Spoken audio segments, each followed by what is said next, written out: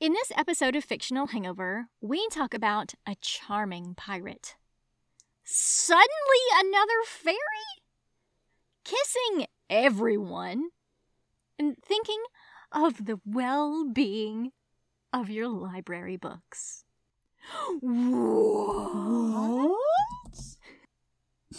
In our discussion of Dead as a Doornail by Charlaine Harris.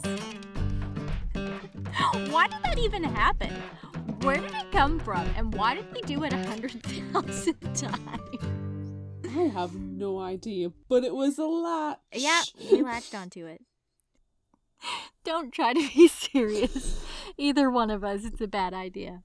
Hey everybody, welcome to Fictional Hangover, a podcast about young adult and new adult books, series, authors, and voice actors that is full of spoilers. I'm Amanda. And I'm Claire, and today we're going to discuss Dead as a Doornail by Charlaine Harris. We're broken. It's fine. Everything's fine. Standard disclaimer. If you haven't read this book, please remember that Fictional Hangover is all about spoilers. If you haven't read or listened and don't want to be spoiled, stop listening to us and go read or listen to the book. Then come back. If you haven't done this point, pretend you have. Or if you don't care about spoilers, or if you just like the show so much that you don't care about any of that, then listen up. Did you understand any of that? I felt like I was... I did, but it's one of those where I know what you're going to say, so I think I just filled in the blanks. Yeah, probably. Do you know what I didn't say this time, though? Or watched True Blood, because nope, it's not the same anymore. Nope. In this point in True Blood, spoilers, do we have how Lilith and Bill Lilith? I don't think Lilith? we have Billith yet. We don't have I Billith don't think we yet. have Billith yet. God, that was stupid. Yeah, it was. I blocked it out. Just I've blocked it out. I don't know. stupid. Maybe we do have it, and I don't. It's too traumatic. I've blocked it out. This is a nice vampire show. There's boobies and blood and what? Yeah. What is? You've lost me. What now. is this? Where's my Tiger Man? Where is my Tiger Man? Do you know where he is, Amanda? In this book. He is in this book. Which I'm going to jump ahead and say my initial thoughts are, he's here! Yay! So excited. And now we're going to jump back for background information. Yes. So the background info I found this time is from an interview with brightestyoungthings.com. And Charlaine Harris is asked, if you were in a Sookie novel, what supernatural creature would you be? And you think it's going to be a really stellar answer, but it's not. Her response is, I wouldn't be a supernatural creature. I just like being human. Wah, wah. But then that made me think this would be a fun thing to talk about, and I want to know what you would want to be, other than a vampire. Oh my god, because we always say vampire, and vampires first, no question, nobody doubts that. Then what? Vampire or die. Stroke of the chin, as I think.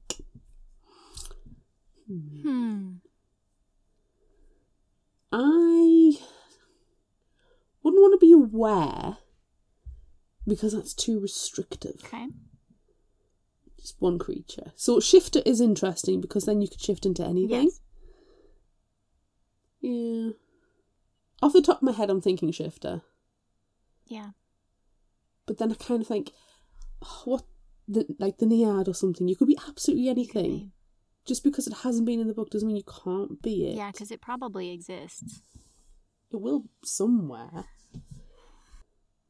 I'm going to say shifter just for ease. From what we've read in the books and what we've seen in the show, I'll say shifter. Yeah. What about you? I also like the idea of shifter, but then...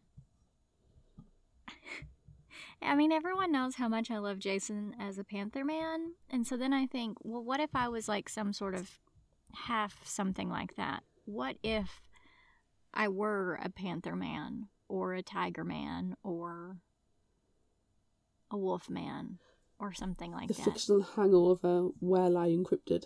Yes. What if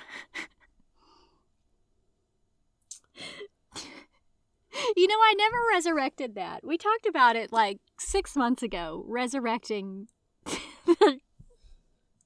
Hey, I resurrect that every year for Gish. I know. Every Gish, I make sure the fictional hangover where Merlion. cryptid. The The Merlion. Merlion. The Merlion, the body of a lion and the head of a fish is included in Gish in some way. And, you know, speaking of Gish, it's getting close to time to register. I believe registration might have opened already. So if anyone's think you're interested right. in joining us for Gish, the greatest international scavenger hunt, it's super fun. It's worldwide. It's for a good cause. It's usually the last week of July or first week of August. Yeah, floating around that half and half time. But it's a lot of fun.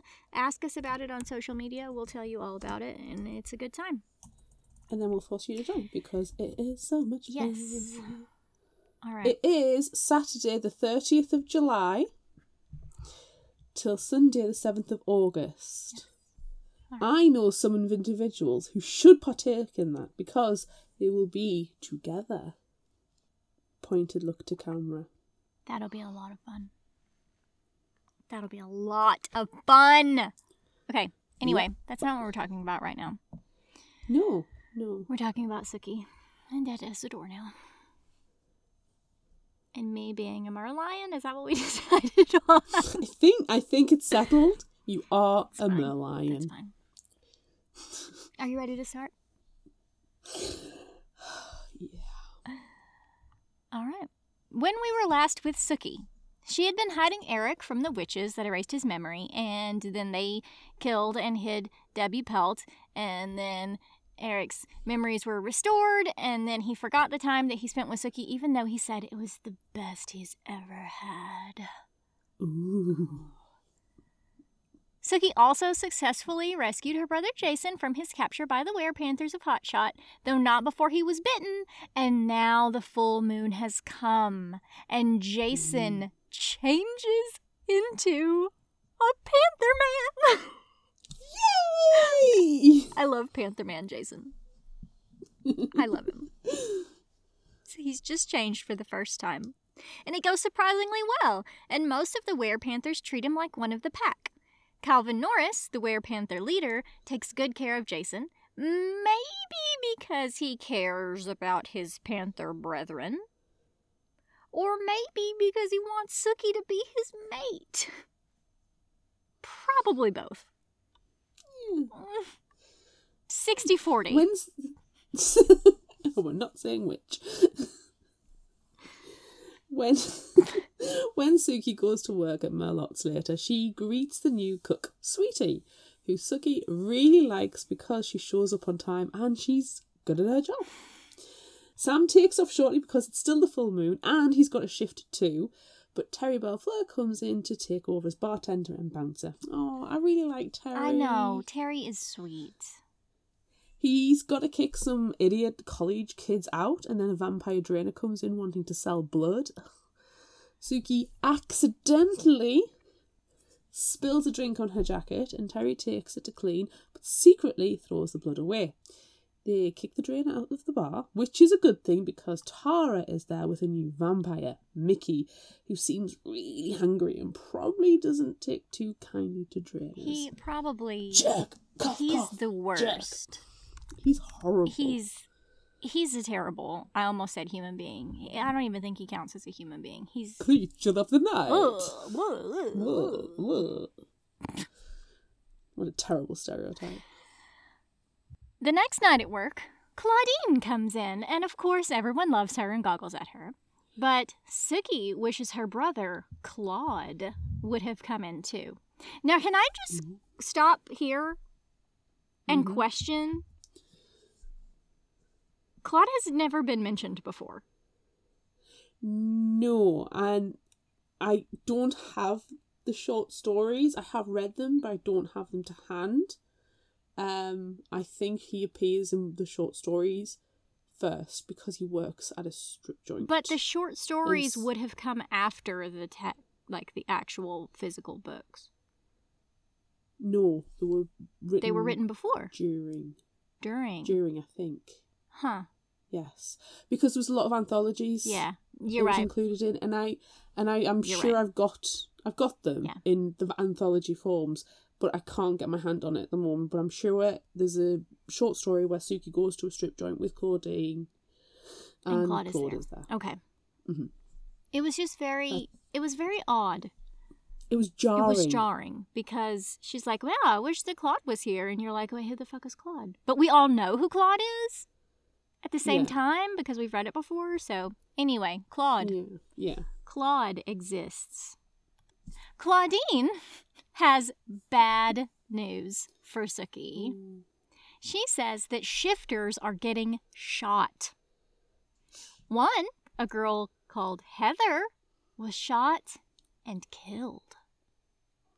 Another was shot, unluckily not killed. This shifter is Calvin Norris. What? Suki's... As the Panther Man, looking like Scooby-Doo animation, goes, what? Suki's upset because Calvin is a good guy, so hopefully he'll be okay.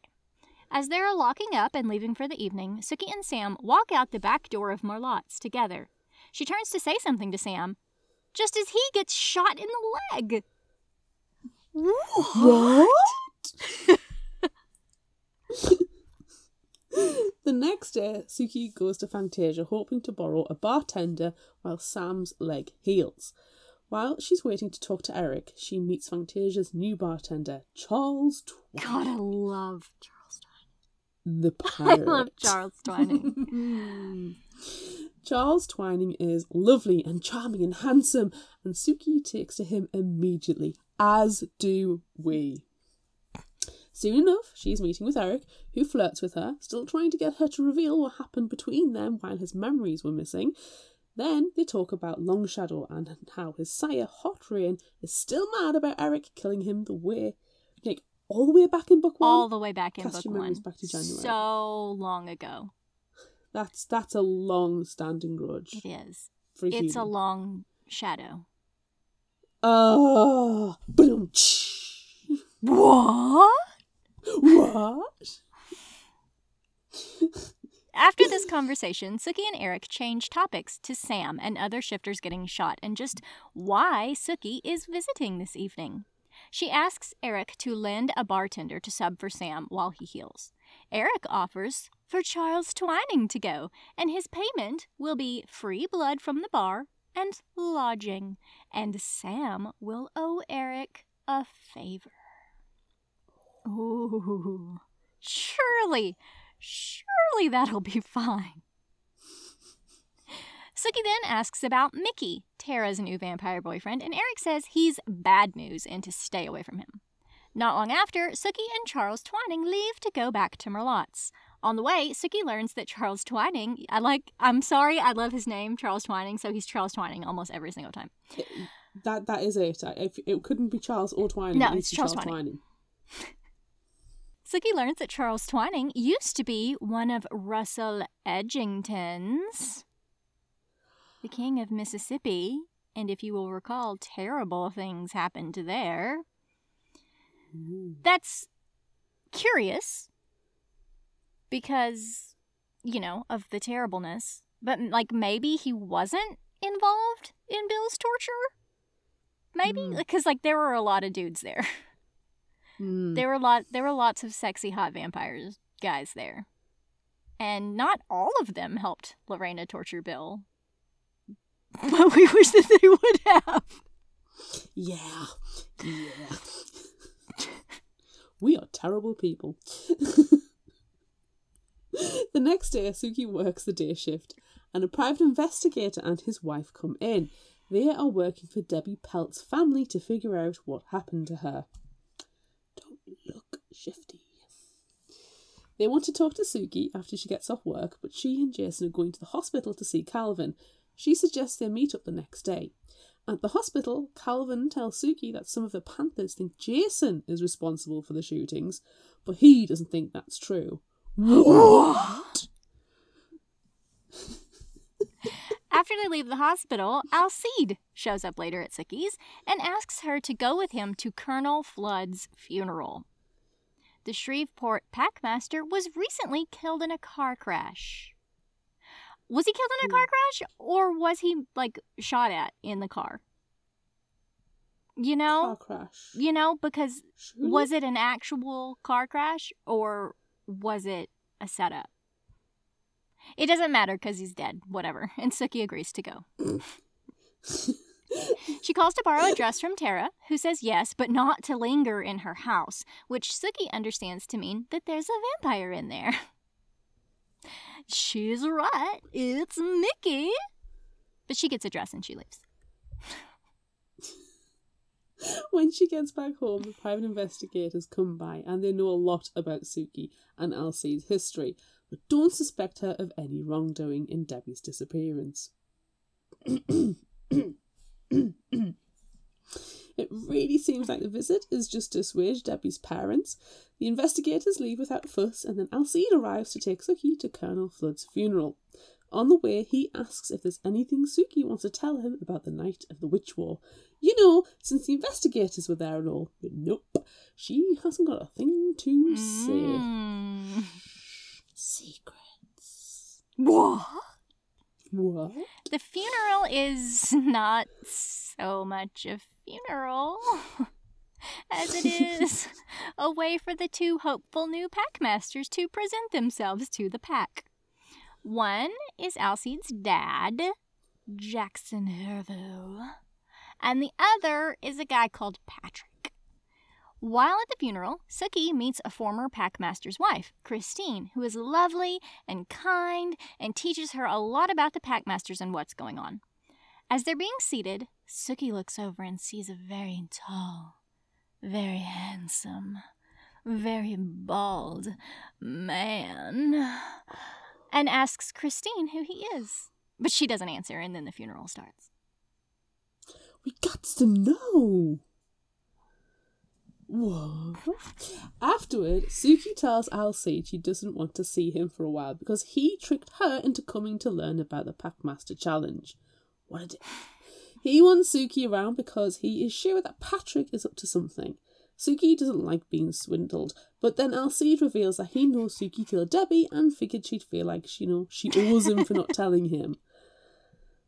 Sookie tells Alcide that Patrick is going to bring up Jackson Hervo's gambling debts to discredit him, but now she's done with Alcide for a while. Good for you, Sookie. Really and truly. Alcide needs a rolled up newspaper to the nose. He does. No. You bad. Later at Merlot's, everyone comes to visit Sam, and Sookie tries to listen in and see if she can figure out who the shooter is. She figures it's a guy, because aren't all snipers men? But she doesn't get any leads from the customers at the bar. Sam asks Sookie if she'll let Charles Twining stay at her house, mostly as a bodyguard to help keep her and potentially Jason safe if the hotshotters decide to come after him. And also because he's sleeping in a closet with the mop, and it's not the most comfortable place for a vampire to sleep. She reluctantly agrees. Later, Sookie sees Tara and Mickey come in, and she thinks her friend looks miserable. But when she goes to check on their table, she is rudely dismissed by Mickey, while Tara pretends to not be in an abusive relationship. Tara. She fails. Tara. After work, Sookie and Charles Twining head home. She shows the vampire around, then excuses herself for bed. Not too long later, Charles startles Sookie awake and tells her there's someone sneaking around outside. That someone turns out to be Bill. Bill is shitty to Sookie about having a male in her home. It's got nothing to do with you, Bill. But Sookie tells him Charles is there because he's filling in for Sam as bartender since he and several other shifters have been shot. Bill is slightly less shitty after this, and Sookie goes back inside and back to bed. And is woken up again. this time by Claudine, who tells Sookie that her house is on fire and ushers her outside. This is not a good night. No. The girl's got to get 8 hours. No, she's getting like 8.5 minutes of sleep. Charles Twining is out there too, with the corpse of a stranger who presumably set the house on fire. Charles broke his neck, so he's no longer an issue. Sookie tells Charles to run to Bill's house to call the fire department. Then Sookie slips inside to grab her purse and shuts the door to the kitchen, which is currently engulfed in flames. Surprisingly, the damage is not so bad. Firefighters come quickly and extinguish the blaze that mostly only ruined the kitchen, the back porch, and Sookie's car, but the majority of the house is fine, if a little smoky smelling. Phew. Andy Belfleur and Bud Dearborn show up to investigate the corpse, who isn't anyone Sookie recognises. Claudine says she saw him at Merlotte's that evening, but Sookie didn't. The cops find a Fellowship of the Sun membership card in the arsonist's wallet, which isn't so strange. The Fellowship have attacked Sookie before, and they hate that she loves vampires, plus the stuff that happened in Dallas, and also the staking at Club Dead. Wow. The investigation wraps up here, and Bill offers to let Sookie and Charles stay at his house for the rest of the evening. I'm sure it has nothing to do with getting Sookie back inside your house. Back in your clutches. Bill, just go away. So done with you. He's so basic. I feel like this summary is very, very negative of Bill, and it just keeps getting worse in every one that we do, because we hate Bill. He's the worst. It's not. It's not written down. It's just we have to inject it. And it's not like we can stop it. It just happens. Bill's boring. See, I can't stop it. It just comes out. Boring Bill. He's so basic. Sookie, you're mad. Shut up. The next day, Sookie's insurance agent comes to check things out and accidentally reveals that he's a witch who maybe casts spells to suggest to people that they get good insurance. As they're walking through the house, Jason comes over, and then several others from the town, like Maxine Fortenberry, Hoyt's mom, who offers to do Sookie's laundry, Tara, who brings Sookie a car, Terry Belfleur, who offers to tear down the damaged parts of her house, Arlene, who brings her lunch, Dawson, Calvin's werewolf bodyguard, who offers on Calvin's behalf to kill whoever did this, and an arson investigator, Dennis. Everybody wants to help. Also, Sam is there, but Sam, didn't do anything. He was just there. So, he did not get included in that sentence. No, Sam's just there as scenery. Yes. And we're okay with that. I mean, look, he's on a cane and or crutches. Give him a break. He got shot in the leg. Give him a break. Of his leg. Break his leg. That he was shot in. You done? No. At Merlotte's the next day, Arlene hints that she wants to date the arson investigator, and then Sam calls Sookie into his office. The two are not related.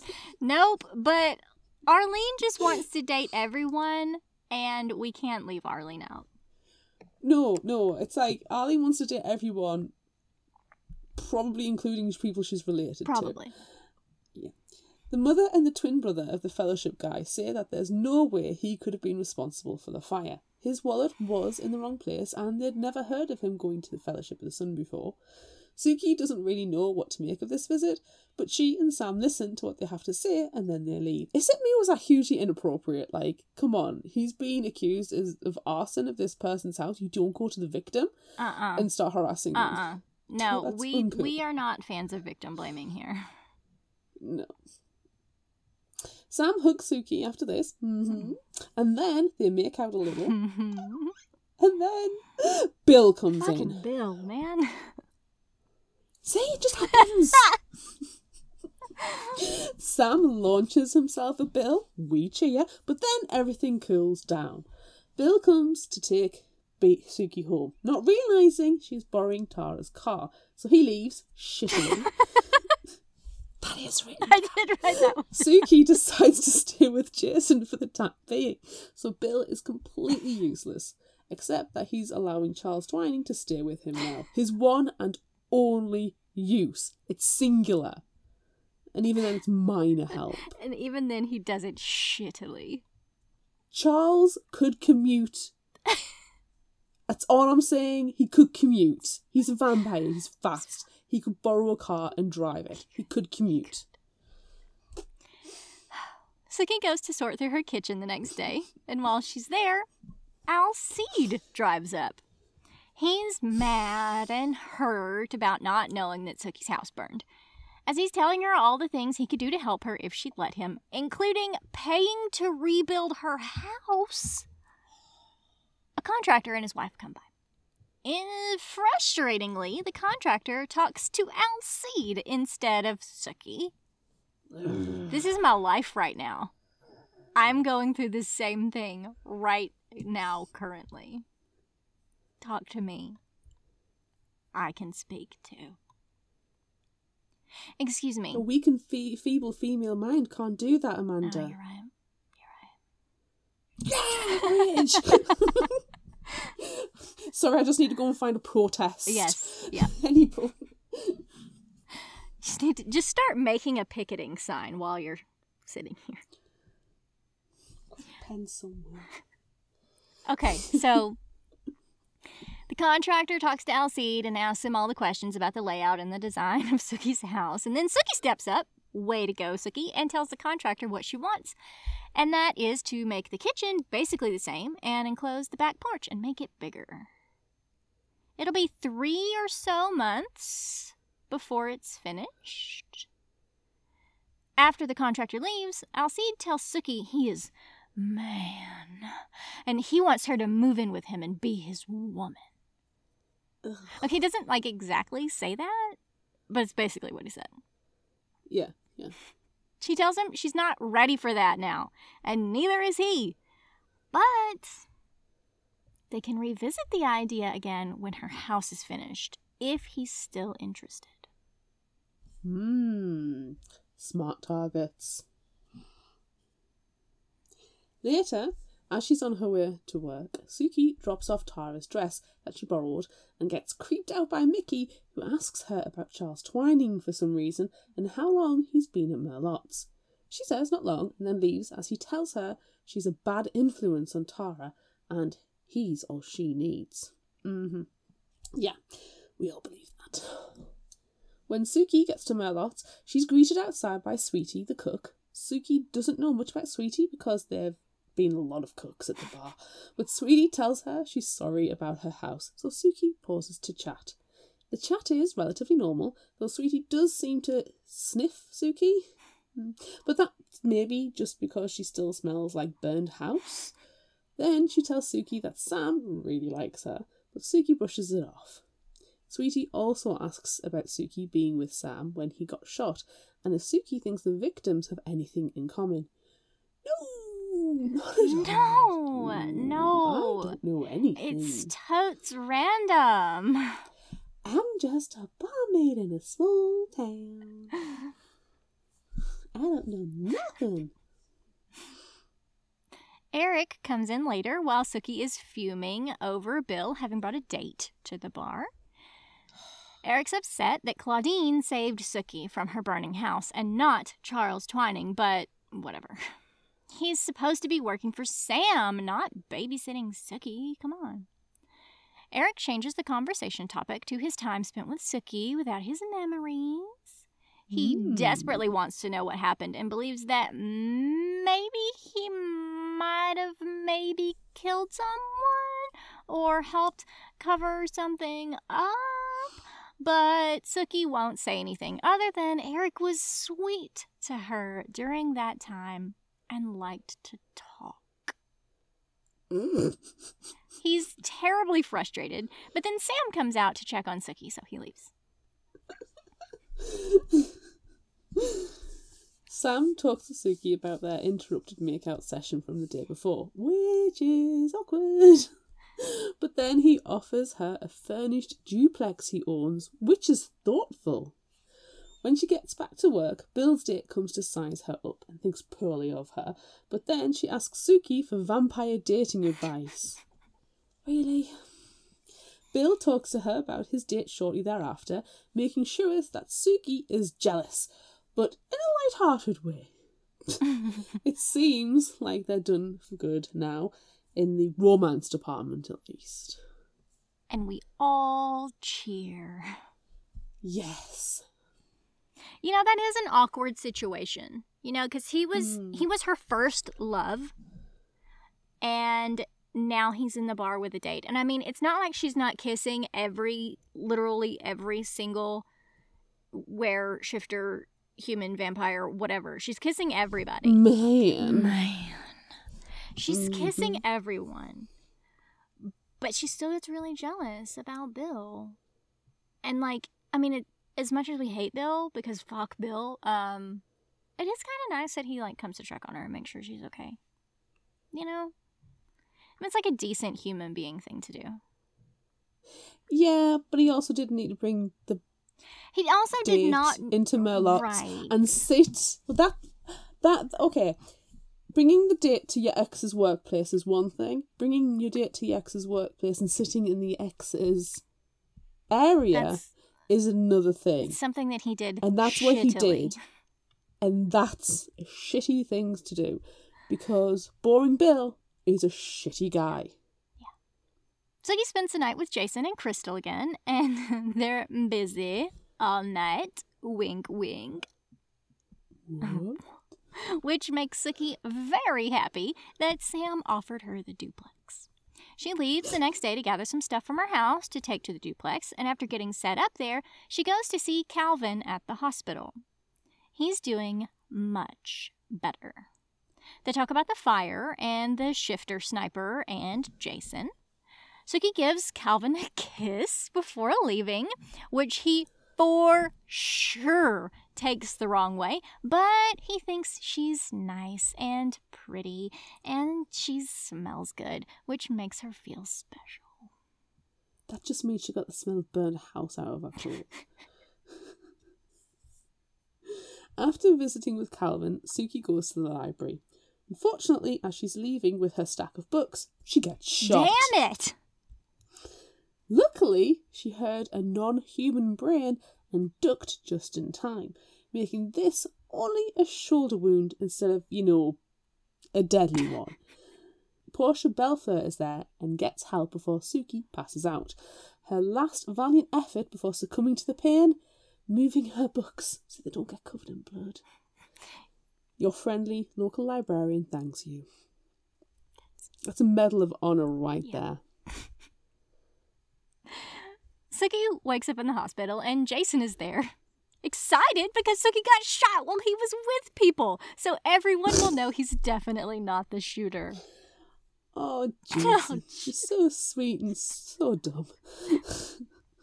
She's visited by Andy Belfleur, who asks her questions about being shot, but she doesn't know anything. Then she dozes off again. When she wakes the next time, Bill is there and asks if they can ever be like they were. No, Bill, jeez, stop it, oh my god.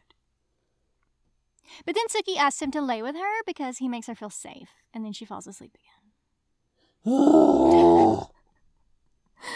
Talk about mixed freaking messages.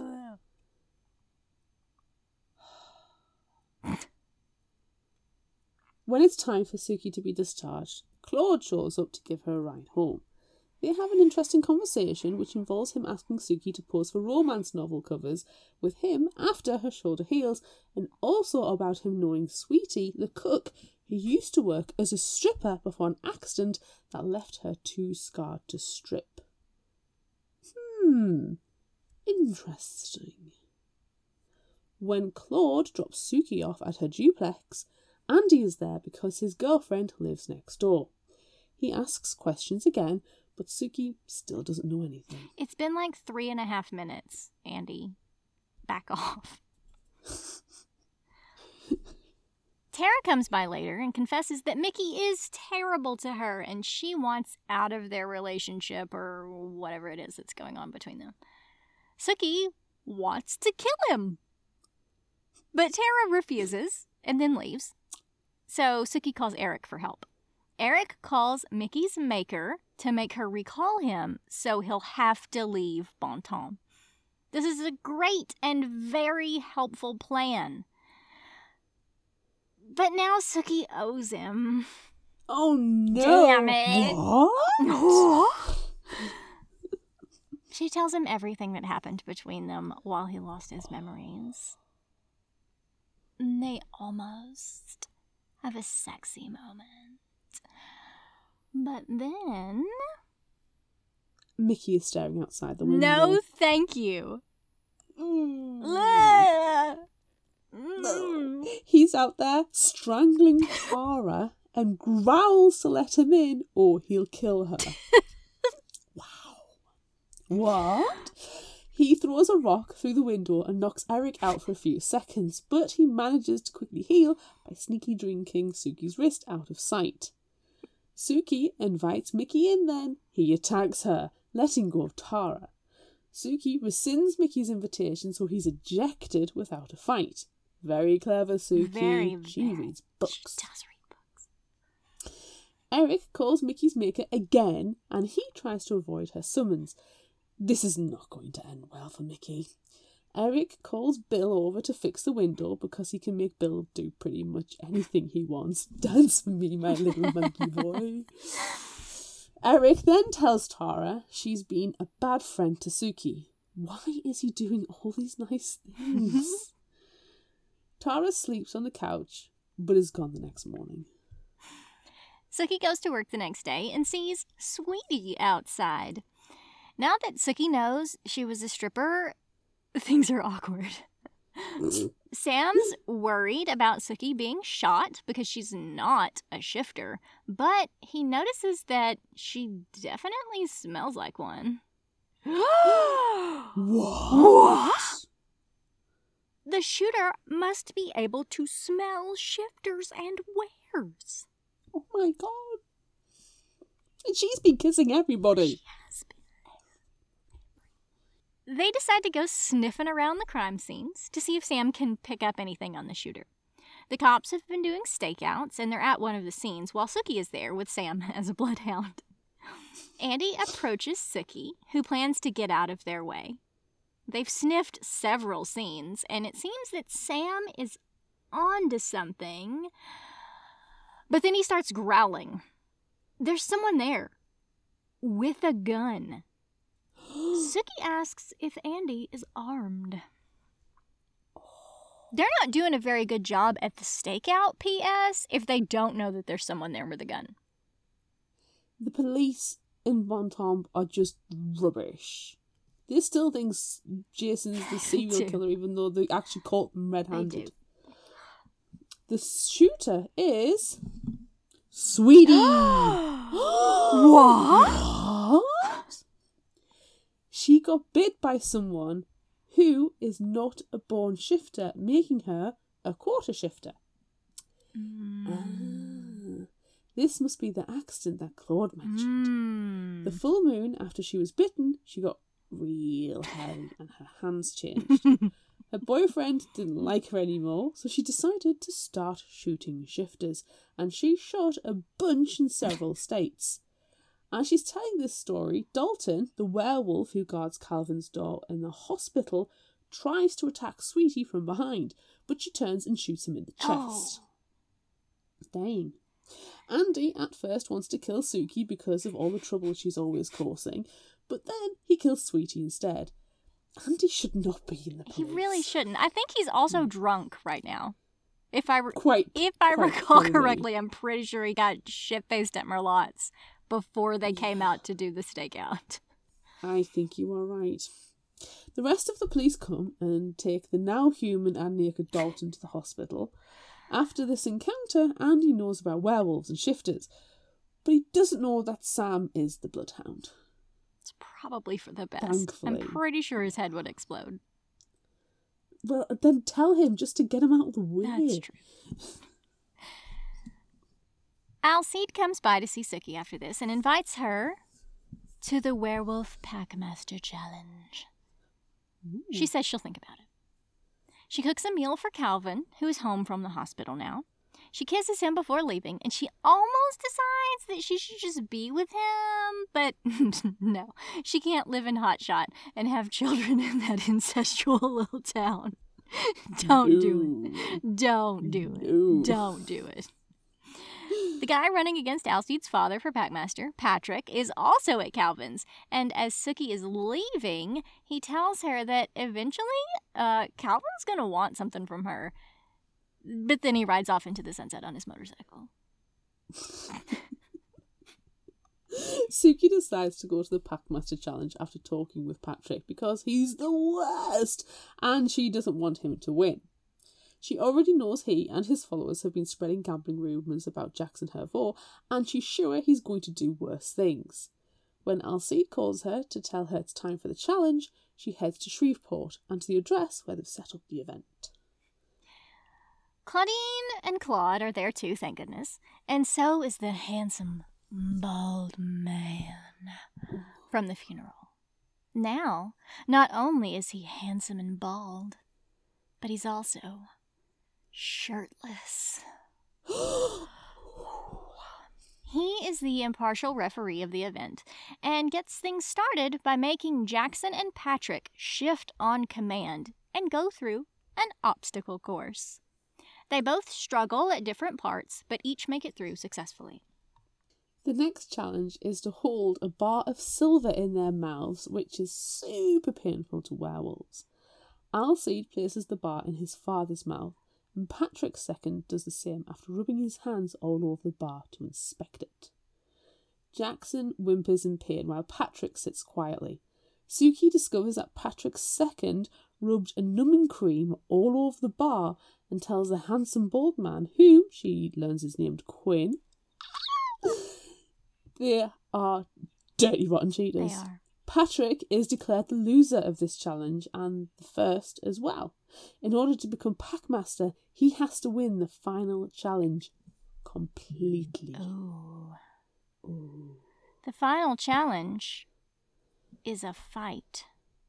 Normally, it would be a who can last 5 minutes fight, but now it's to the death. Thunderdome. Quinn asks Sookie to go into the cage. The cage fight. You just go in there. You just go in there. No, don't. You go in there. He wants to make sure that neither wolf is planning to cheat. As Sookie and Quinn leave the cage, Patrick immediately attacks, and Sookie gets hurt. But luckily, she was only scraped by the gate closing. Whew! She is not gonna be a she-wolf. Oh, man. Ooh. That was a tense moment. I know, but it gets better. Oh, yeah. Oh, yeah. Quinn strips Sookie's leg of her tights and licks her wound. Because obviously he's some sort of shifter too. But Sookie doesn't know what. They both really enjoy the experience. But Quinn says it's not their time yet. Oh.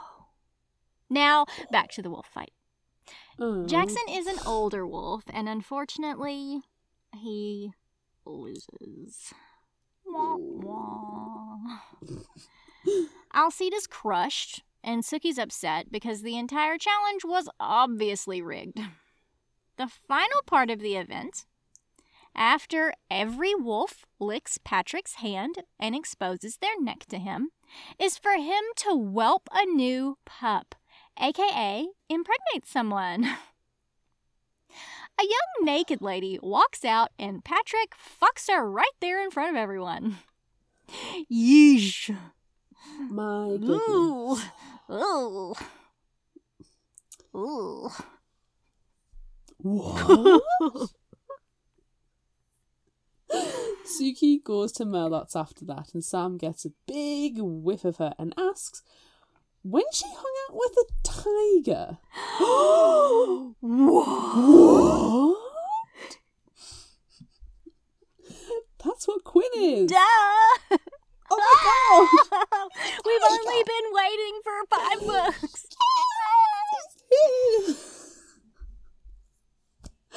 All night at the bar, someone keeps calling and hanging up, and then Bubba shows up at the back door. Yay, Bubba. He says to Suki, he isn't what he seems. He's a sharpshooter. And then he leaves. Thanks, Bubba. Charles Twining comes back then, super impressed to have just seen freaking Elvis the vampire, without using his name, of course, and that makes something click in Suki's head. If Charles Twining belonged to Russell Edgington, he would know that Bubba is Elvis because he performed for them after Suki helped Bill escape. Oh, shit. Oh, shit. Charles tells Suki that he doesn't want to kill her, but he has to. Dang it. Fortunately, everybody in the bar attacks him and stops him from killing Suki. They start to call the vampire police, but Charles says no, just stake him because he failed in his duties. So they do. Eric shows up a little bit later, angry and wanting to stake Charles, but don't worry, he's already dead. Too late.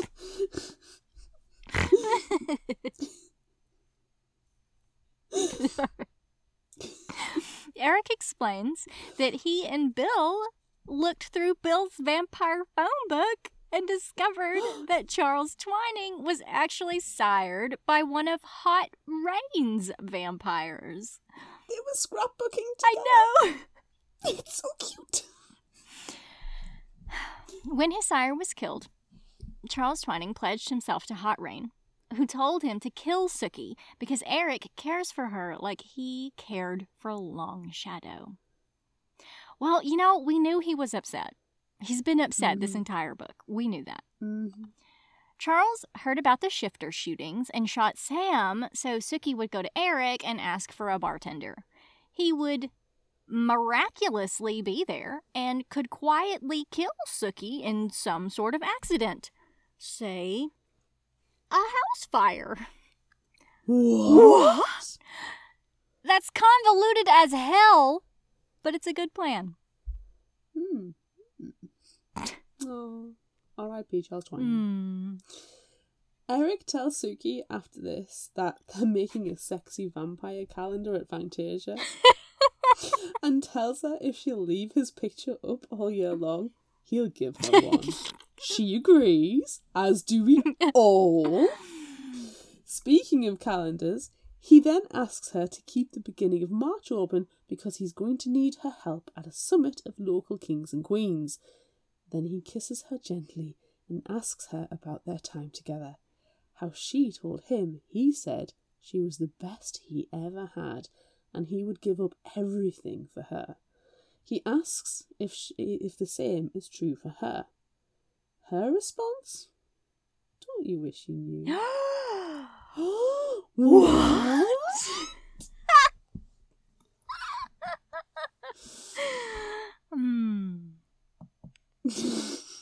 Love it. Such a good ending. Oh, Such a good ending. I really enjoyed that one. I think that everyone needs to think for a few moments on the vampire calendar. Mr. January. Yes. And we're going to pause for a second and enjoy this break. Hi, I'm Michael. I'm Barbara. And I'm Lauren. We are the hosts of Badass Literature Society, a book review podcast where we take book recommendations from listeners like you, read them, and then discuss them on our show. Join us once a month as we dive into the books you picked and talk about them. And don't miss our bonus episodes covering all sorts of random bookish topics that come out in between reviews. Don't worry, if you want to read one of the books, the first part of each episode is designated spoiler-free, so you can listen and see if you'd like to read it, and then come back and listen to the rest later. You can find Badass Literature Society on Apple Podcast, iHeartRadio, Spotify, Amazon Podcasts, and anywhere else you like to listen. Now, back to the show. Do you know who won't make that calendar? Bill? Yes. Or Charles, he's dead. Or Mickey. Or Long Shadow.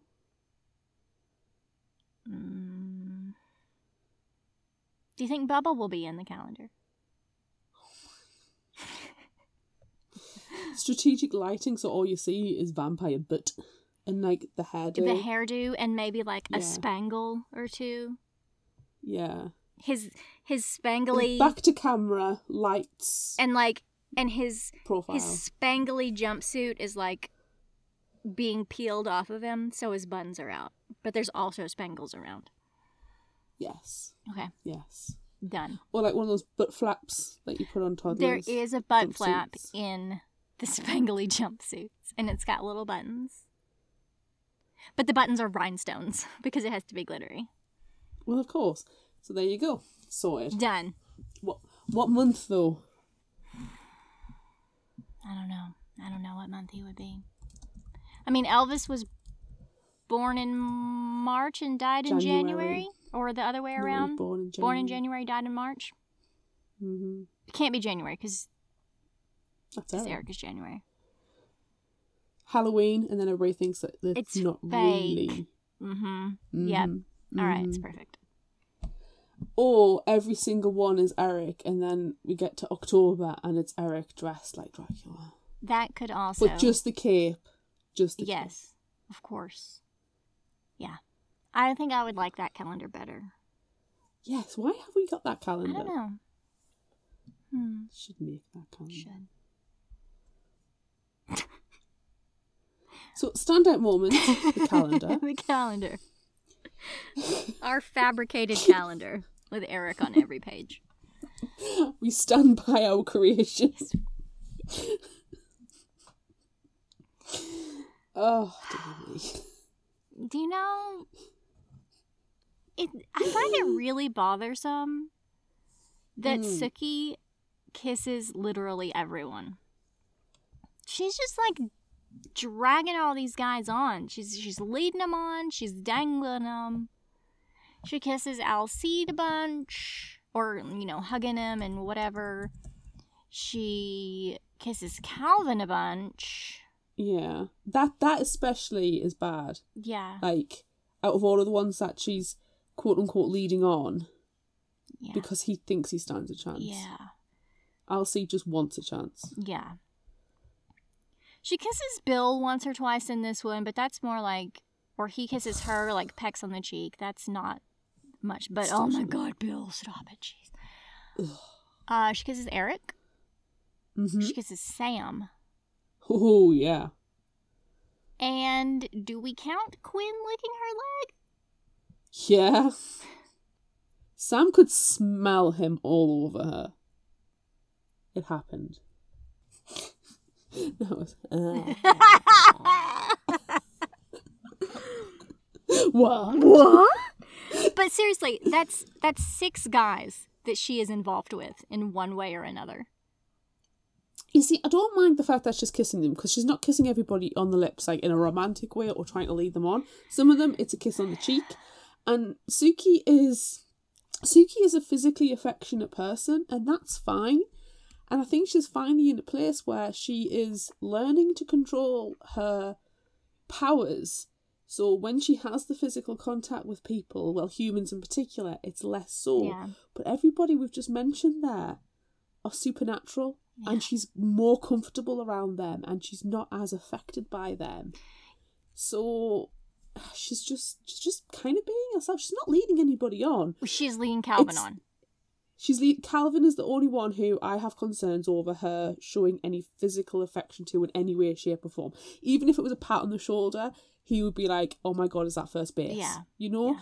And it's not. It's just her being her. Yeah. Some people are huggy, some people are not. Some people, are very physical. Some people And are... Sookie has always been... Stick your tongue in your mouth. Stick your tongue in their mouth at every moment you see them. If you're sticking your tongue down people's throats, then there is an implication that of something more than a platonic relationship. I had a thought just now, but I can't say it out loud because we're not there yet. So I'm putting a pin in it. So anyway, after that, We can talk about that in a few more books. Yeah.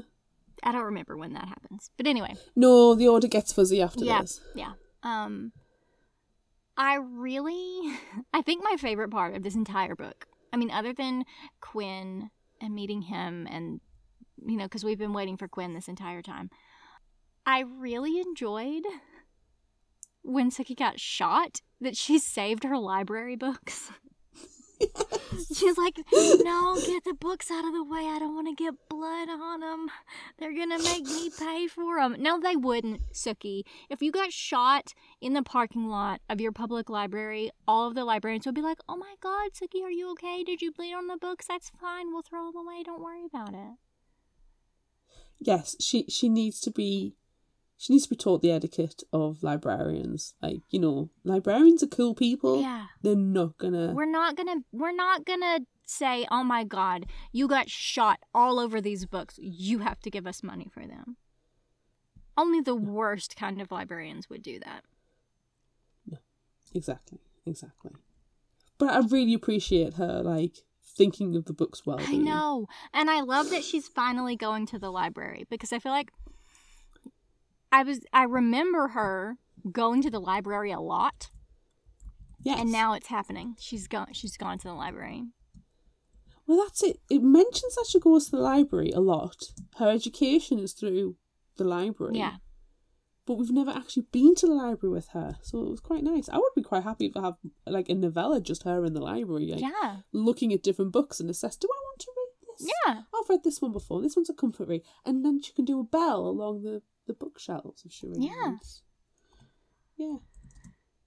No, I like that. I finally like the visit to the library happened. Yes. I also... I love everything about Charles Twining, and I'm sad that he's dead, because he was just delightful with his pirateness and his curly hair and his eye patch. And he was so charming. He was so charming and jaunty and silly and dapper and happy. Yes, but he was scheming the whole time to kill Sookie. He was the kind of guy you would, like, want to go to the movies with, when you want to go with a male friend and no expectations of anything else. Yeah, he would have been a really good friend. And, you know, he didn't want to kill her after he got to know her. He didn't want to do it. I don't even know if he'll have wanted to kill her anyway. I think, you know, he will kill where it needs to be done. Right. You know, he doesn't do it for the pleasure. Well, unless he's, you know, sucking their blood. He does it because he's told to do it. Do you know what I got total vibes of? What? Of Charles Twining? What? Who? What? Channing of the Chesterfield Channings. So for me, it's Charles Twining of the Twinings. Yes. Yeah, I got that too. Yeah. I got that vibe too. Good, I'm glad. Every time the name Charles Twining comes up, I'm like, the Twinings. We have a history of tea bags. He used to work for the East India Trading Company, then realised how bad they were, so he went to piracy. Backstory. You know what, there though? Channing is a werewolf, not a vampire. Well, this is just the opposite side of the same coin. You're right. Tell you what I was surprised by. Oh, what was your surprise? It's not a great surprise. How much of a freaking dick Alcide was. Yeah, he was pulling the man card a lot in this one. The man. He was. Man. This is a standout thing that happened in the book, and not a good way, but also my surprise. I'll jump ahead with that one. He lost all man points for me. All man points. All of them gone. Disappeared. Yeah. Why do you feel like you need to lie to Sookie and fabricate a reason for her to go to the funeral to read people's minds to find out what's going on with the Packmaster trial, when you could have just said, listen, it's the Colonel's funeral, things are going weird, my father's going to be that wants to go for Packmaster, but Patrick, the other guy, and his bunch are dodgy. can you come and read people's minds while we're at the funeral? And I'd really appreciate you being there by my side at the funeral. And Sue could have been, yes, I will do that. Thank you for being upfront. Yes, and like it's already established that she's like double friend of the pack. So even saying, hey, there's some weird stuff happening and I might need you to read some people's minds. But also, you're a friend of the pack, and Colonel Flood died, and I think that you would like to be at his funeral. Would also have been a reasonable thing to say. Mm-hmm. But no, he lied. Yeah. He misled. Yeah. And he does that more than once as well. And when a house burns down, I understand contractor to contractor, they might want to just have that conversation because they're speaking the same language. Yeah. But at the end of the day, it's not his house. He has no say in the matter. You talk to the homeowner and the purse strings. Yeah. That infuriated me. Yeah. And but it happens all the time. All the time. Yeah, but prior to this, I mean, Alcide is a really good man. And so you would have expected him to say, yeah, look, I'm a contractor. I know all this stuff, but this is Sookie's house. So what does Sookie want to do? Instead of her having to like push everybody down out of the way and be like, hey, this is my house. Hey, pay attention to me. And then she asks the wife, like, do you think they would even notice if we left? Yeah. It's not on. Mm-mm. It is not on. No, it's frustrating. Noise the life out of me when that happens, because it'll have happened to you and it'll still be happening to you when you're there with your husband and they're the ones who have been talked to, not you, even though it's your money, it's your time, it's for you, it's your investment. They're literally just tagging along. Yeah. Frustrating. Very. But it was nice not to hear Sookie constantly being going on about how little money that she has. Yeah. She actually talks about how like she's grateful that she has money, but then she was talking about it with Alcide and he's like, oh, Eric's giving you money, and he's like, well, no, I earned that money that Eric is giving me. Like, yeah, he's giving me money, but I earned it. I worked, I did stuff for the vampires, so they're paying me. A service was provided. Her perks were amazing sex, help hiding Debbie Pelt's body, $50,000. Yeah. And she gave Jason some. Yes. She didn't even keep the full $50,000. Oh, and a nice coat. He got her a lovely coat. He did get her a lovely coat. And now her kitchen's burned down, so there's no evidence of Debbie. Oh, no. Dawn. Freaking Debbie Pelt. Oh, honestly. Ghosts just constantly going everywhere. And it's not as if her parents even liked her. No, they didn't. And that part was like funny, but also sad. Yeah. Alcide's like, nah, they don't really care about her. You know, it's like her sister. They really like her, and she's the one doing this. I emailed her. She's the one. But yeah, they don't like Debbie. Yeah. But nobody likes Debbie, except for that owl that she was engaged to. Well, even then. But like Alcide is awfully bothered by the person he abjured. Yeah. It's like, dude, stop it. Yeah. And how I can't remember, how does he know Sookie killed her? Like, how does he know? No.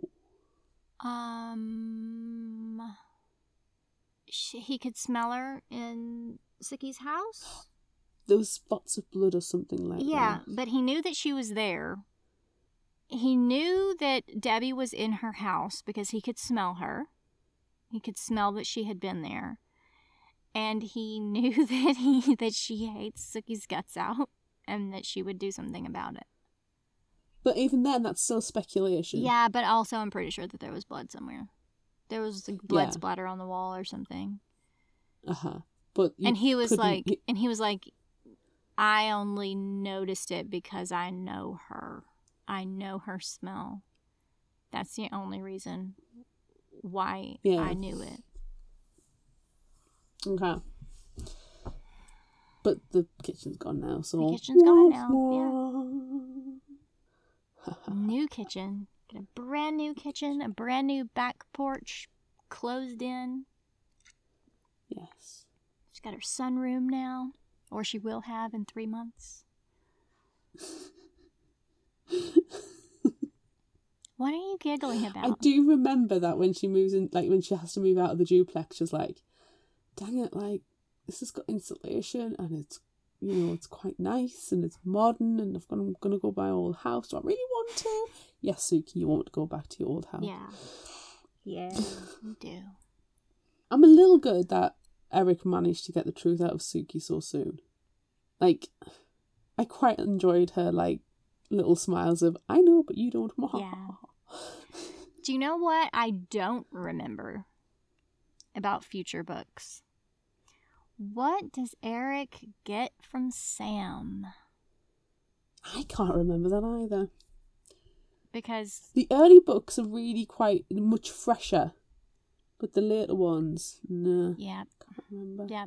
It's going to be all surprises. I mean, I know a couple of things that are coming, but I don't remember when they happen or why necessarily. No, the chronology's all messed up Yeah. in my mind. But I remember a good 3 or 4 or 5 key things that are coming up in the next few books. Yes. I know one of them involves a Stackhouse relative, and I remember that being a very good storyline, but for the life of me, cannot remember what. Yeah. But you know, speaking of future events, I really appreciate that Eric was like, okay, so can you get free in beginning of March time? I need to book you in for another job. Like, he respects her as an independent consultant. Yes. To book in her time, to schedule her in, will pay the fee according to her, you know, abilities and what pay her worth. Yeah. And probably then some, because he's very generous with his money to her. Yeah. And I really appreciated that, rather than that, right, you've got to come to Dallas now, or what. Yeah, you know, and, you know, he was very kind in this book. And it wasn't, you know, goofy, I don't have my memories, super sweetheart Eric. Like, he is legitimately thoughtful in this one. Asking her to, hey, please keep March open because I'm going to need your help. Mm-hmm. Telling Tara, you have been a terrible friend to Suki. Making Bill come and board up her windows. Sending Charles Twining. I mean, even though Charles Twining was... But, like, he didn't know that. But, like, he was played just as much as everybody else was. But...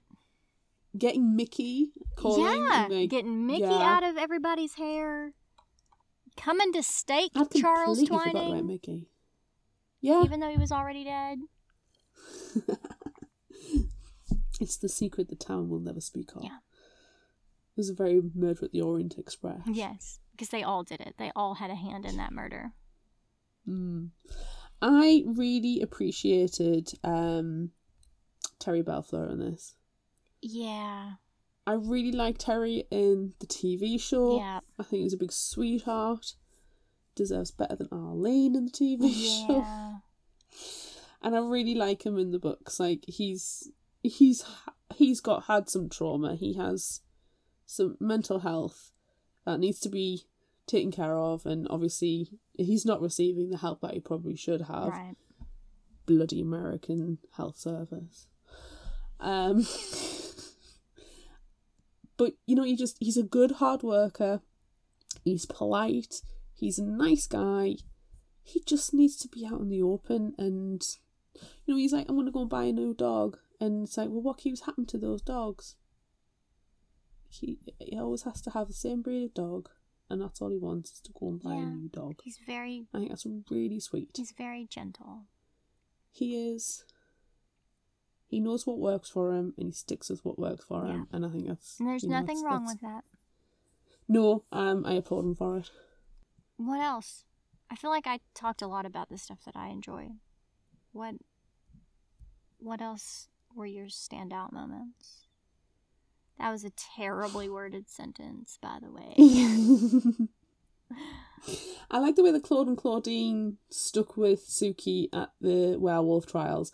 And then when Patrick was fucking that girl, they were like, yeah, Suki, come here. And they, like, held her tight and closed her eyes and kept her ears closed so she wouldn't have to witness it. Yeah.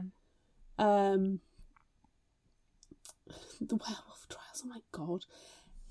Do you remember Gladiator? The TV show? Gladiator? No. You had the American version. I have seen the American version. The American version is called American Gladiator, and it was one of my favorite shows as a child. It's still Gladiator. My brother was part of the actual Gladiator fan club, and he had a signed picture of Jet. That's wonderful. Honestly.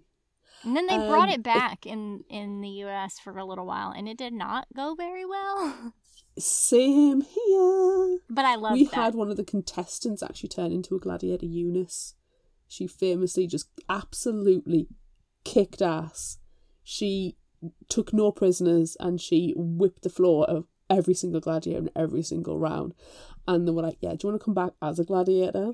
So she came back as a gladiator. That's really fun. Anywho, the Wolfpack Trials reminded me of Gladiator. It's like, right, Yes. do an obstacle course. I'm like, we're going to go up the Travelator now. Yes. And they're going to have to jump over those stupid sponge things. Yes, and they have to run on that spinning wheel and not fall off. Yes. And they have to break through the Yes. wall. Mm-hmm. Mm-hmm. In the UK version, we had a Scottish referee, very famously, very, very Scottish referee. And even when they brought it back, they got the same guy. But also one of the presenters, for some reason, don't know why, but he would scream "Awooga." That's It's terrible. so terribly embarrassing. It's terrible. And all the way through the Packmaster Trials, all I could hear was a bad Scottish accent going, "Oh, are you ready?" And then "Awooga!" And I'm like, "For God's No. this is supposed to be serious, Claire. It's a serious Packmaster Trial."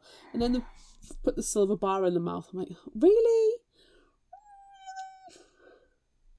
I don't know. It just, as a trial goes to be Packmaster, it doesn't scream as effective No. to me. Like, how long can you withstand extreme burning mouth pain?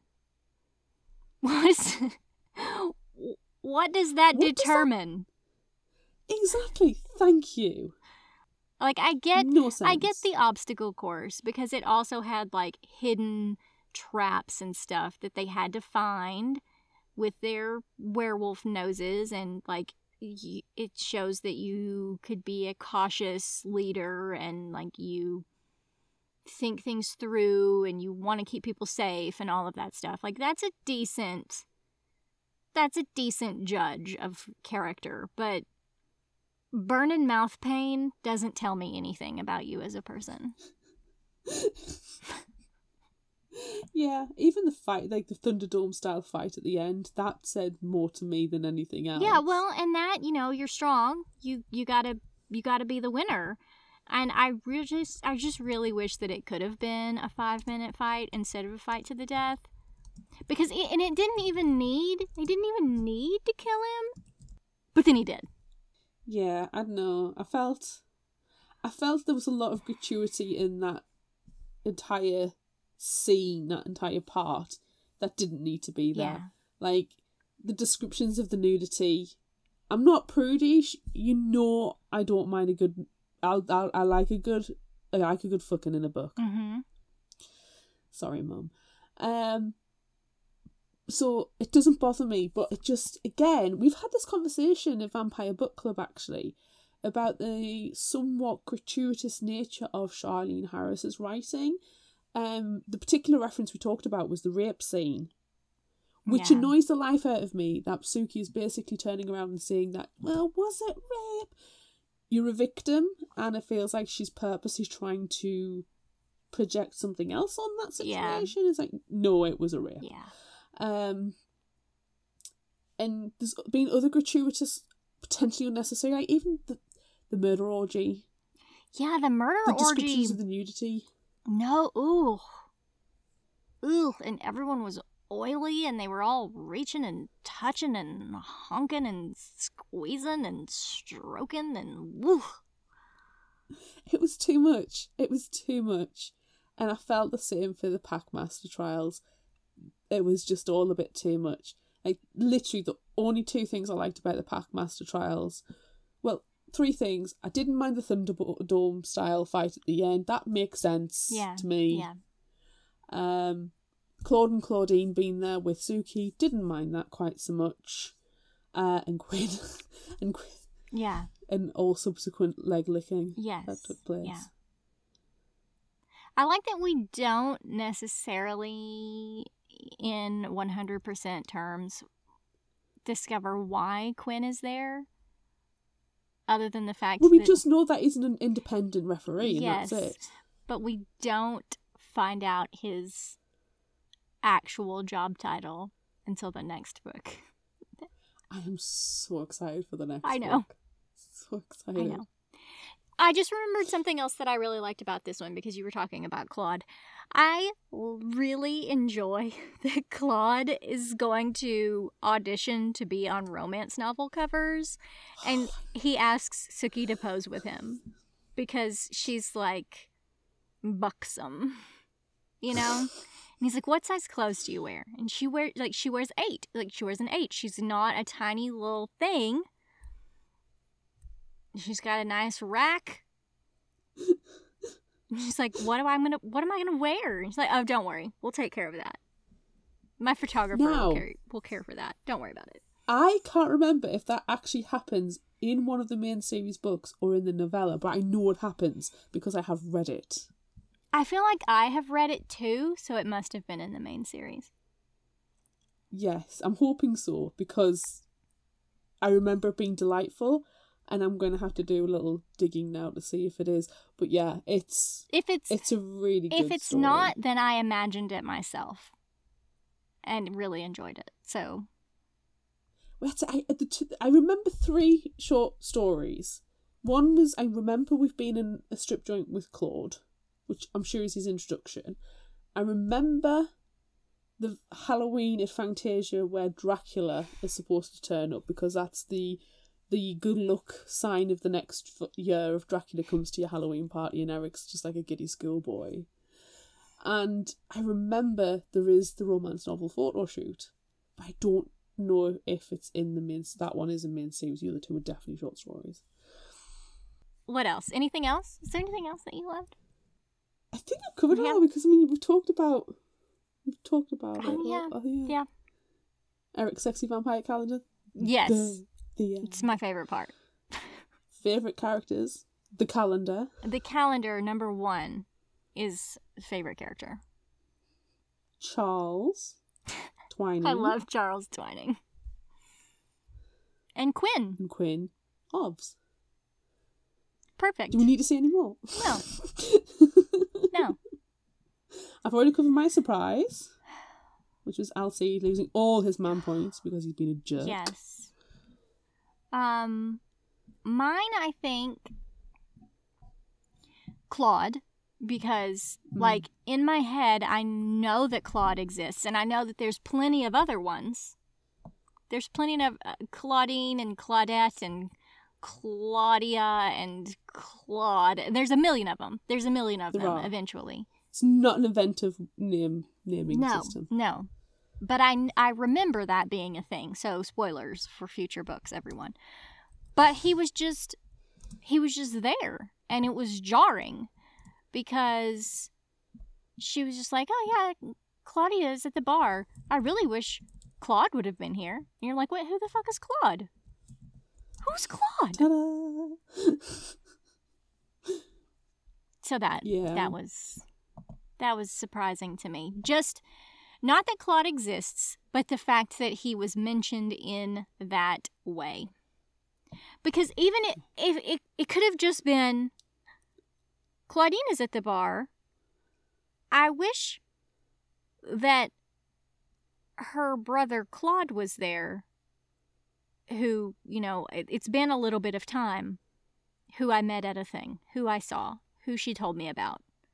Mm-hmm. Just a half a sentence would have smoothed that out. But anyway. I can't imagine she was at word count or whatever Yeah. and not being able to put that in. This is why I don't like short stories that tie so much into a main series. Yeah, because you're relying on... Yeah, and you don't necessarily read them. No. Something else that I found surprising is the quarter shifter. And she's like, Gets a bit hairy and wee in hands. yes. She's like, I was a stripper and I was real good at it, but then I got bit and then my hands got hairy. It's not the fact that she's got a bite mark that scars her. It's the fact that she's got hairy hands. Yeah. And it's just her hands. Just her... Which, for a cook, is not good. No. She's got to wear gloves at the full moon. Which you could do as a stripper. Yeah. And, you probably get long fingernails, which you can have as a stripper. If you're riding the pole, all you need are bare legs, or as much bare flesh on your legs as possible for grip. I know this. I have been on a stripper pole before. Not for work, for my hen party, and I have pictures. Couldn't go forwards, could only go backwards. It's great. I was dressed as a nun. That's wonderful. All right, is it time? It's very much time. That's the end of that conversation. It is time. I feel like we've missed a would you rather here that we should really rethink. Yep. Okay. We asked on social media, would you rather lick the same hand that everyone else has licked, or have everyone lick your hand? Either way, gross. On Facebook, 89% said that they want their hand licked. On Instagram, it was 71% for their hand. On Twitter, straight up 50-50. And on TikTok, 89% said they want their hand licking. We have comments. We do have comments. And can I say, thank you very much, Annie, Bree, Coral, Colin and Drew, for alphabetically putting your comments. It was so satisfying to look at them. Technically, Coral and Colin should be switched, but it's well, very yes, close. I have had this discussion, but I'm just going to go by the first letter, otherwise my brain starts to disintegrate. Yes. But the fact that on Facebook it went A, B, C, D, I'm very happy with. Mm-hmm. Yes. So thank you very much for unconsciously or consciously doing that. Yes. So Annie on Facebook said, have your hand licked. It would be disgusting, but at least you could wash your hands afterwards. Bree on Facebook said, everyone licking my hand. I can dip it in powdered sugar to make the experience better for everyone.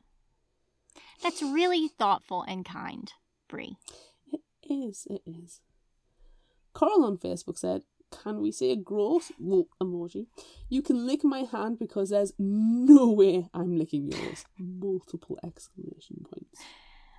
Colin on Facebook said, yes, I'm the one being licked because there's no way I'm licking someone's skank-ass hand that everyone else has already been going to town on.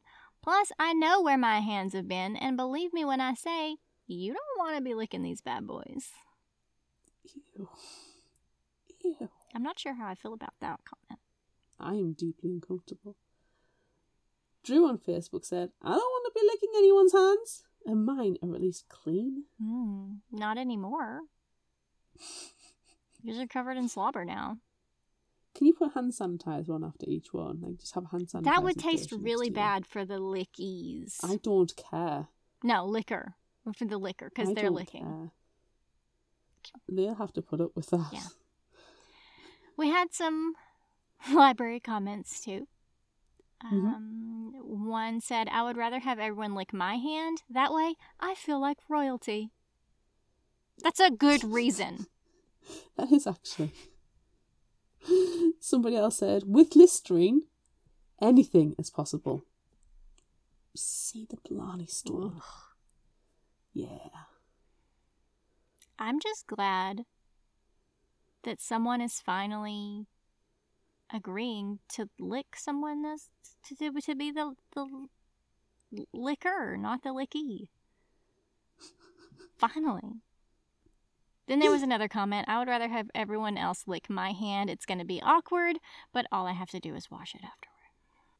A lot of my colleagues at the library actually went with the licking option. They just didn't write it down. There were some actions. There was one of my coworkers said there was actions. Okay. She acted it out. She said, "Yeah, I I don't want people licking my hand. I would just go and be done. And that's it. I agree.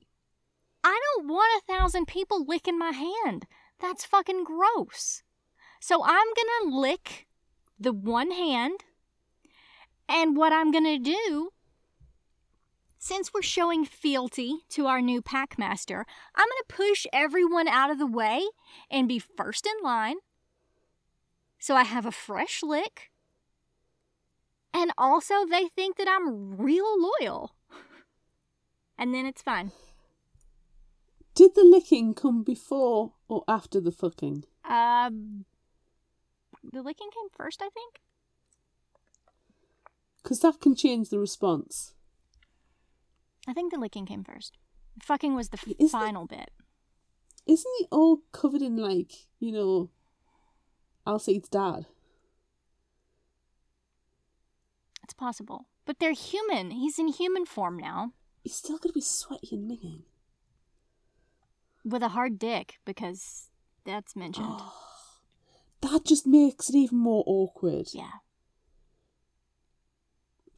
I'm going to let my hand be licked, but then I'm going to follow, like, the royalty thing. I'm just going to put my hand out as far as I can stretch it away, turn, and be like, I don't care. But I'm also going to have a bowl. I can just put my hand in, and then it's washed off. I don't care if that tastes horrible for the people licking my hand. I am not licking somebody's hand that's covered in dead gore, ick, and horrible sweat, and God knows what else, because they've been padding around buck naked in a warehouse. It's disgusting. A warehouse, W-A-R-E or W-E-R-E? Both. It's vile, it's nasty, it's disgusting. So I'm going to be like, which does imply then that I've been the one that's been naked in the warehouse and done the fighting and covered in the blood of thy enemies, which I'm fine with. Keeps the skin youthful and pores clear. Can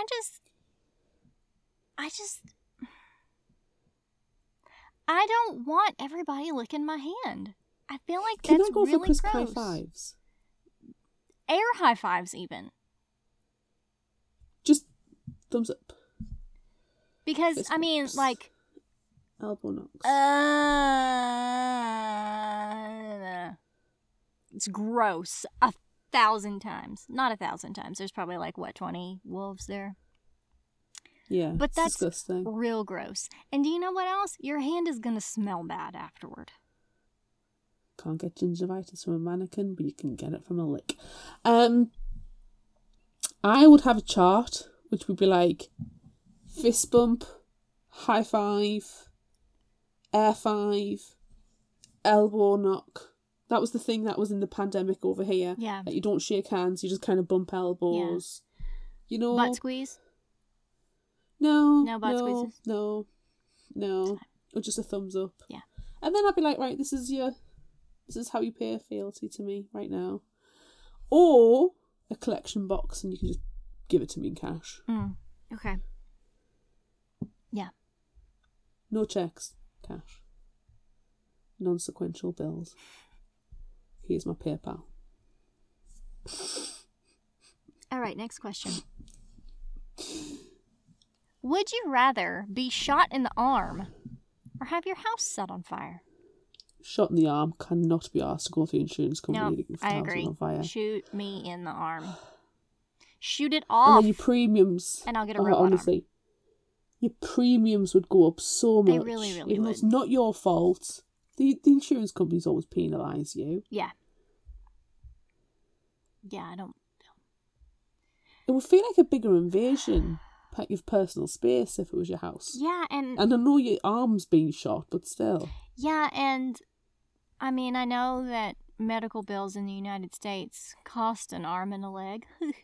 Oh. But I feel like it would take so much more time and effort to, repair your house, buy a new house, buy all new stuff. Shoot me in the arm. Shoot me in the arm. It's fine. Yeah. Yeah, I'm there with you. As we're giving each other a crisp high five. And a butt squeeze. A butt squeeze. Would you rather encounter a sniper who wants to shoot you, or a vampire that has to kill you but doesn't necessarily want to? I know that I just said shoot me in the arm, but I mean, I don't really want to be shot in the arm. So I guess I would take the vampire in this case. It doesn't mean you get to hang out with Charles Twining for a little while. Yeah. And maybe I can convince him, hey, don't kill me. Yeah. You don't really want to. So don't do it. Hey, Charles, do you know what would be really, really fun? You turn me into a vampire. Yeah. And then technically I'm kill dead. Me. Win-win. Win-win. Loophole. Nice. Is it secret question time? Or are we going to ask other questions? Because we had a shit ton of would you rather questions this time. I think we can go to the secret question. Secret questions? Yeah. All right. That was it. You asked for this. Would you rather be the fucker or the fucky at the Packmaster Challenge? I knew it. I knew you were going to ask that one. I knew it. Well, we've already established everybody's giving me fealty, so I'm going to fuck you up. Strap one on, bend over, think of Queen and Country. I'm your alpha, bitch. Literally, I'm your alpha, bitch. Uh-huh. I don't really have an answer to this question. I'm not into this either way. So I guess I gotta be the I gotta be the fucker. I gotta be the fucker, not the fucky. I gotta be the fucker. Oh, do we just do this so we can ask these at Vampire Book Club and just yes. lol back? Yes. Yeah, cool. Yes. Cool. Just establishing this fact. Yes. Yes, yeah. What? Okay, mine is not quite so fun. Would you rather be the cook at Merlot's or the barman at Fantasia? Neither position offers good promotional prospects or job security? Life security? I just want to work at Fantasia.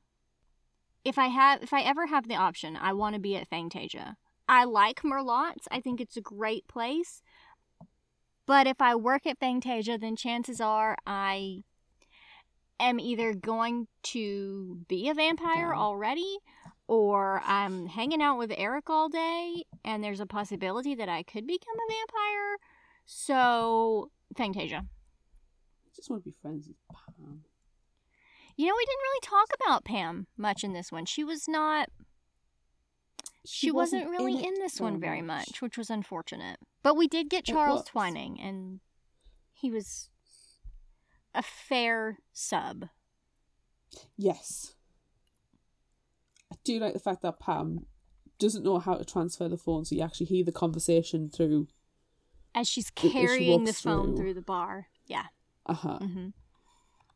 And that she's just pissed off because she has to wear vampire stereotype clothes when she actually likes a twin set. She really loves her pastels. I love Pam.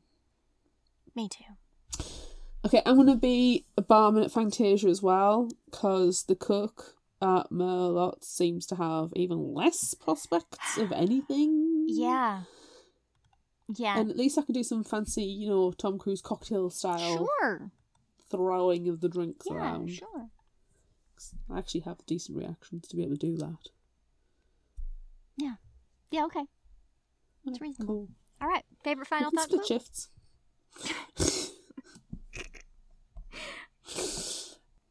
I feel like most of mine are about libraries and books. Yeah. Is anyone shocked by that? No, it's on brand. Yeah. I'm going to give you 3. I've got quite a few, but I'm only going to give you 3. Okay. My bullshit meter is reading that as false.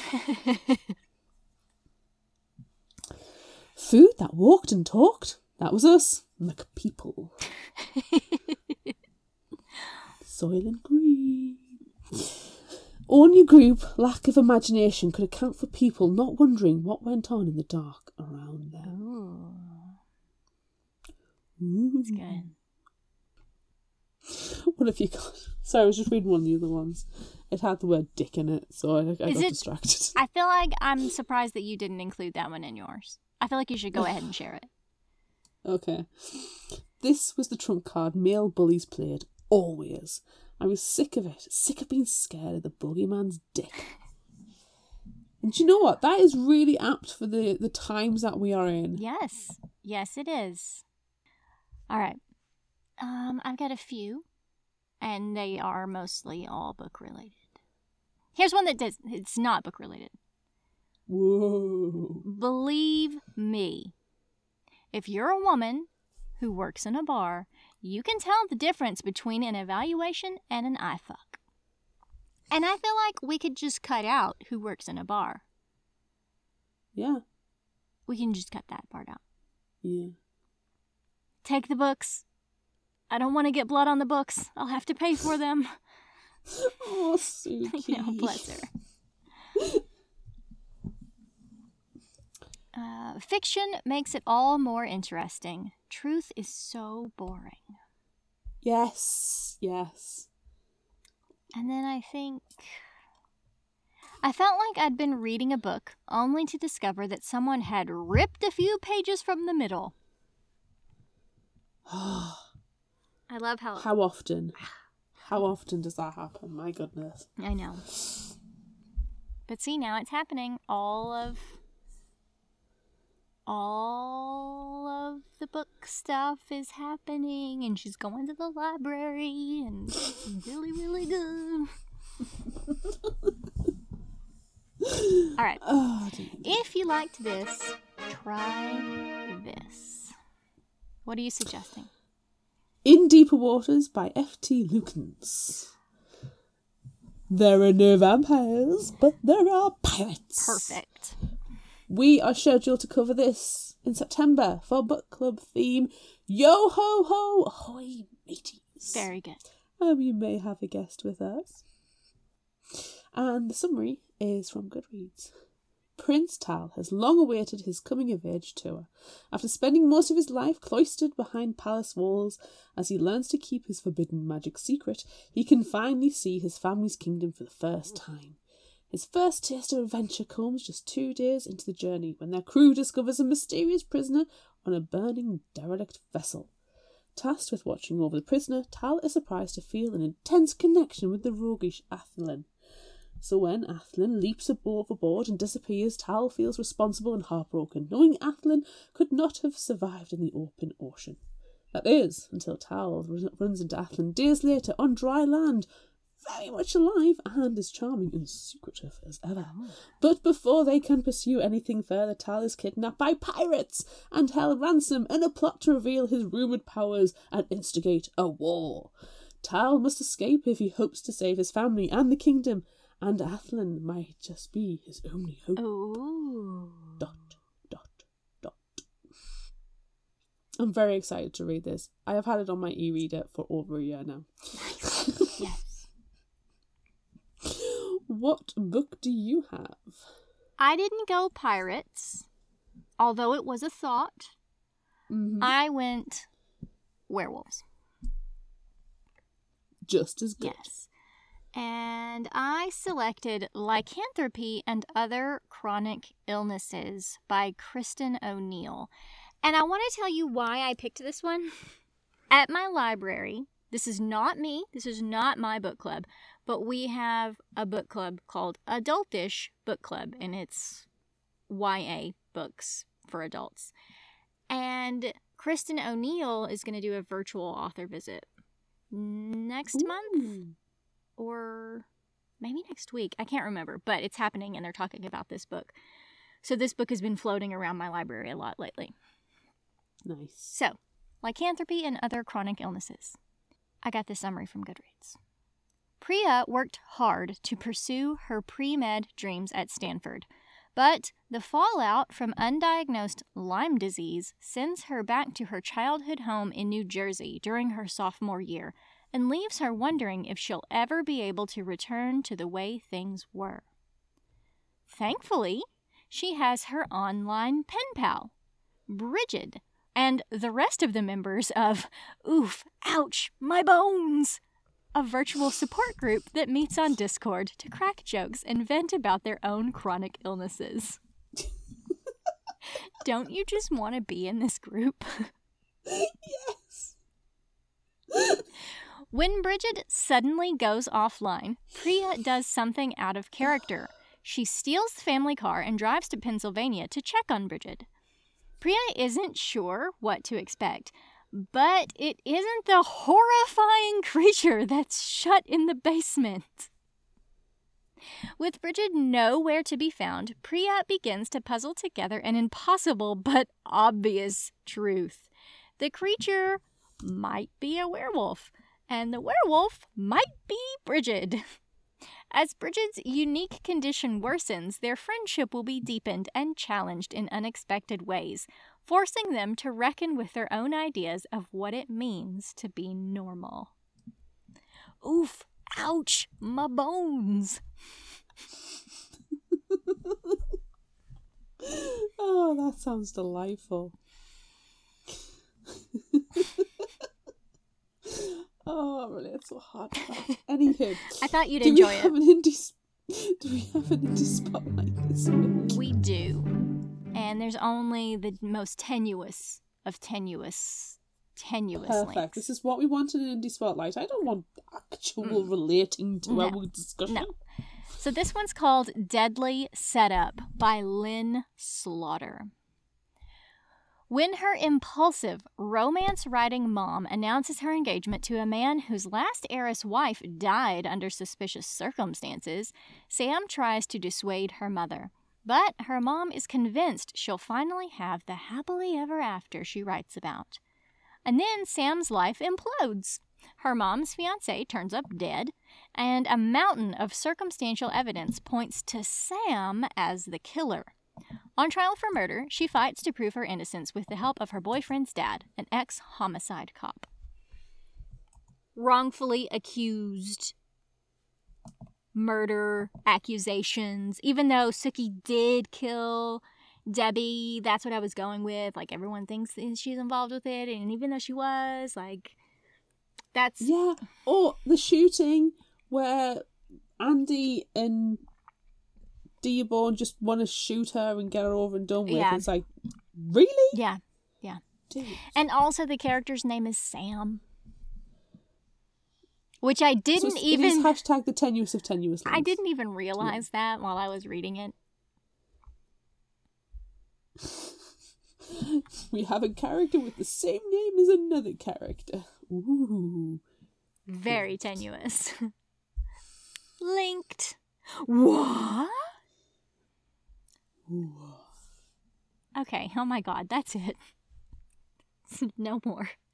That is it for this episode of Fictional Hangover. I'm Amanda. I'm Claire. Join us next time as we move into a new month with a new theme, The Spiteful Baker. Ooh. And we discuss our first book that fits the theme, Legends and Lattes by Travis Baldree. Look out for our Would You Rather polls on social media. Don't forget about our book club and monthly challenges on Facebook.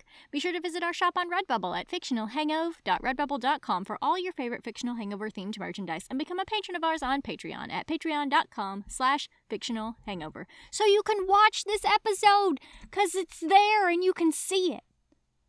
Until next time, remember, the only cure for a fictional hangover is another book.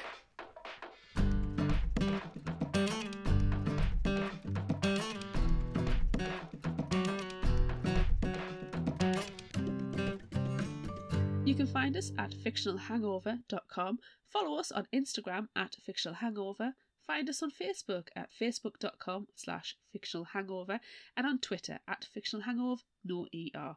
If you'd like this episode, check out our others and rate, review and subscribe so you don't miss out. And finally, special thanks to Liz Emerson for our music. You can find her on Facebook and Patreon. Thanks for listening.